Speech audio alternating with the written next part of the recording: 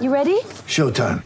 On May 3rd, summer starts with The Fall Guy. Let's do it later. Let's drink a spicy margarita. Make some bad decisions. Yes! Audiences are falling in love with the most entertaining film of the year. Fall Guy. Fall Guy? Fall guy. That's what the poster said. See Ryan Gosling and Emily Blunt in the movie critics say exists to make you happy. Trying to make it out? Nope. Because I don't either. It's not what I'm into right now. What are you into? Talking. Yeah. The Fall Guy. Only in theaters May 3rd. Rated PG-13. Get ready for the greatest roast of all time. The Roast of Tom Brady. A Netflix live event happening May 5th. Hosted by Kevin Hart. The 7-time world champion gets his cleats held to the fire by famous friends and frenemies on an unforgettable night where everything is fair game. Tune in on May 5th at 5 p.m. Pacific time for the Roast of Tom Brady. Live only on Netflix. When you need mealtime inspiration, it's worth shopping Kroger, where you'll find over 30,000 mouth-watering choices that excite your inner foodie. And no matter what tasty choice you make, you'll enjoy our everyday low prices, plus extra ways to save, like digital coupons worth over $600 each week. You can also save up to $1 off per gallon at the pump with fuel points. More savings and more inspiring flavors make shopping Kroger worth it every time. Kroger, fresh for everyone. Fuel restrictions apply. Thanks for downloading the Attacking Scrum podcast. Got a little bonus podcast for you right now, which is a chat that I had with Dragons and former Wales under-20s hooker Elliot Dee earlier on in the week. And it's really good of him to kind of catch up with us. He's actually down in Cornwall on holiday with his family. So again, good of him to take the time out. As a result, actually, we were on a fairly bad line just because he was down on the beach at the time and has had just another operation on his ankles. So again, even more thanks to Elliot for taking the time to chat to us. But it is definitely worth persevering with. Really good chat with him, and fascinating to get a bit of insight into the mind of a pro rugby player. So that coming up, as always, we ask you to get in touch and let us know what you think at Attacking Scrum on Twitter, or by searching for us on Facebook, and like and subscribe on iTunes. Right, hope you enjoy the chat.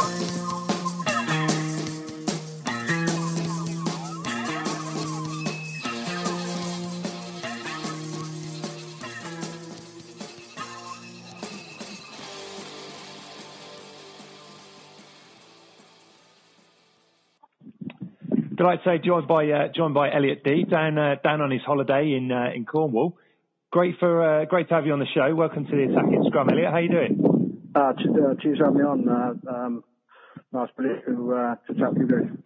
Cool. Well, I'm going to start with a bit of Lions chat, if that's all right. Have you been keeping up with the tour? Yeah, well, I watched the first game, but I sort of caught glimpses of the second game today. But no, it's exciting time. Everyone's really into it, and everyone's looking forward to seeing all the tournament. Yes. Well, I mean, it's been a bit of a tough start for the Lions, but has anyone stood out and put their hands up for you? Which players have kind of impressed? I think for me, I think Ross Moriarty he worked really hard in that first game, and also I got to be a bit biased here because I've played with Toby for a few years, but obviously I think the sort of stat Toby carried 14 times more than any player on the field in that first game. So obviously that's an immense stat. I think those two boys put their hands up. I don't know if I'm being a bit biased as well, because to be honest, anyone who listens to this podcast will realise that I'm always insanely biased towards Toby, having followed the Dragons for many years. So yeah, I basically when you're as good as Toby, it doesn't even class as bias. No. He's probably one of the best players. Well, probably the best player I've played with. So. I was just going to divert then. I mean, how what's it like playing alongside a player of his kind of calibre? When he was at the Dragons, we obviously haven't got many superstars, and then to have probably he's certainly up there in the top sort of 3 best rugby players in the world. I think when you look around, you know that you've got that behind you, or you look into his eyes and you can tell he's going to do it for his teammates. I think it lifts you a sort of 10%, and you almost want to play for him and impress him, I think it's hell of a lift. Yeah, no, I agree, and I definitely agree on the point that he was a standout player in the first game.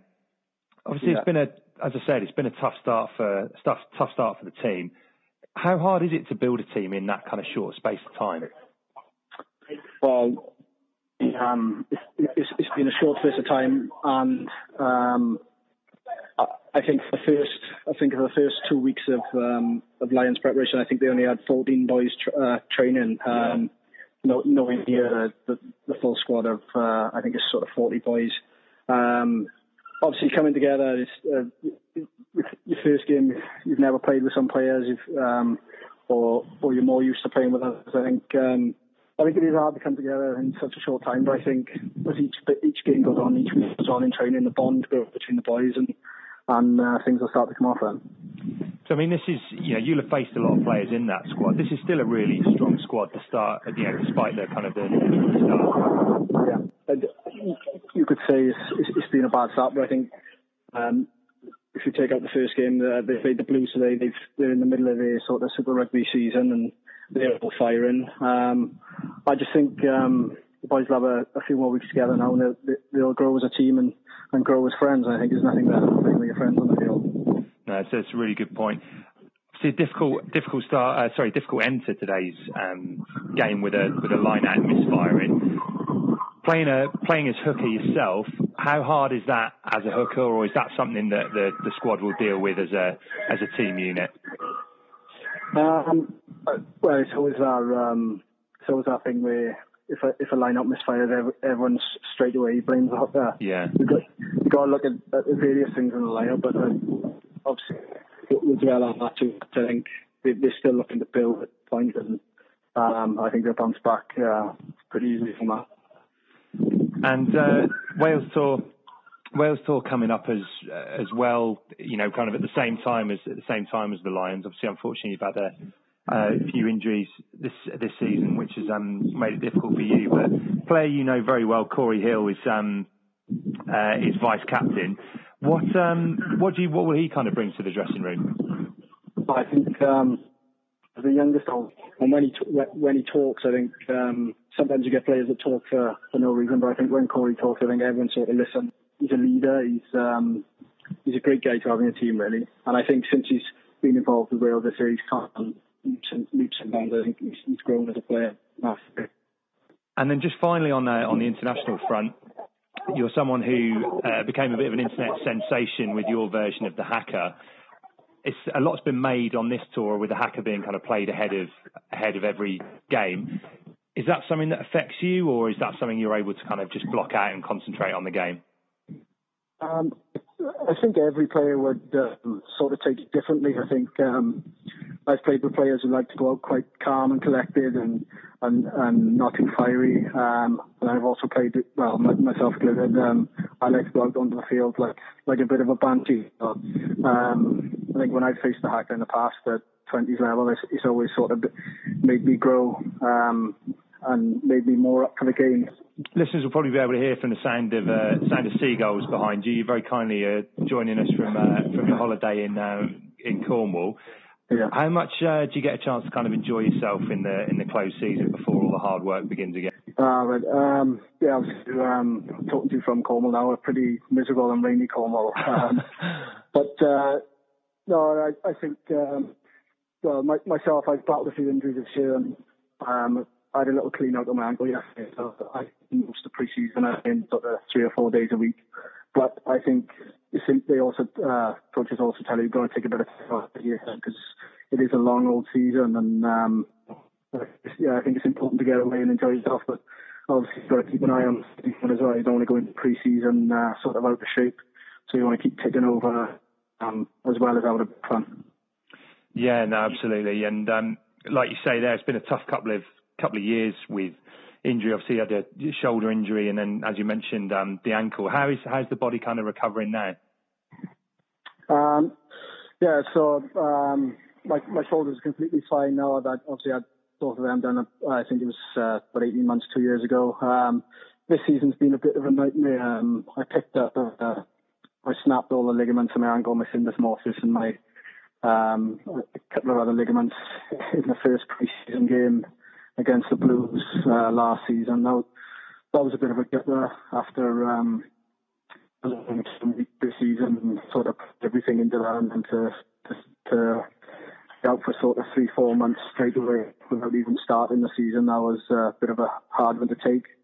And then I came back from that. I played sort of 4 or 5 games, and my ankle was playing up again, and sort of 4 or 5 games again, it was playing up again. But I suppose it's part and parcel of rugby. It's made me hungry now for this season. I just want to get back fit and try and play as much rugby as I can. And like you say, big season ahead. Once you get through the pre-season and stuff, obviously a lot of changes at the Dragons, and a few signings announced already. Are you looking forward to sharing a dressing room with Big Gavin Henson? Talking about that one at the moment. Obviously, he's done everything in the game, and he's been characters of the game. I think he'd be good for the Dragons. I think he'll teach a lot of the younger lads. Obviously, we've got a young squad, and we've got a lot of boys who are eager to learn, and what better person to learn off who's been there and done it. I remember watching that kick against England in the Millennium Stadium. I can't remember how old I was. I was a young lad, and no, it's absolutely when you look up and see something like that to watch as a boy, I think it's uplifting. It's great.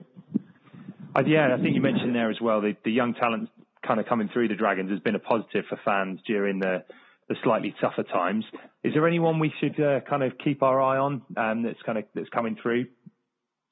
I think a guy who's been brilliant this season. He's one of my good mates. First, he's on the Welsh Cup now. I think he's an absolute animal. I like to say I work hard, but I've never seen someone so professional and work so hard. He's almost a bit too over the top. I think he said to me one time, he doesn't go to the gym twice a day, every day. He can't sleep at night. So, his work is phenomenal, and he's a tough boy. And I think his big things come from Ollie.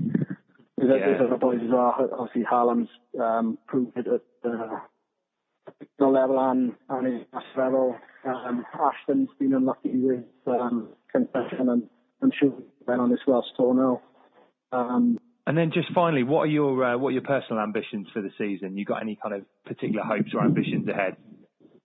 I think if you'd have asked me sort of 6 months ago, it would have been obviously it was just going now, but that wasn't to be. I think that's the way it goes sometimes. I think I grew up in Bridges, in the Dragons region. I grew up watching the Dragons, so I just want to go out there and represent the region and do as best as I can, and whatever comes from our end comes from our. But I think my main focus now is to try and get fit and get some performances at the start of the season. No, agree on that, and all the best for the new season. Enjoy your time off, and then best of luck with staying injury free this year. Thanks for taking time to chat to us, Elliot. Oh, no worries. Pleasure. Thanks for having me. Cheers. Bye. Bye.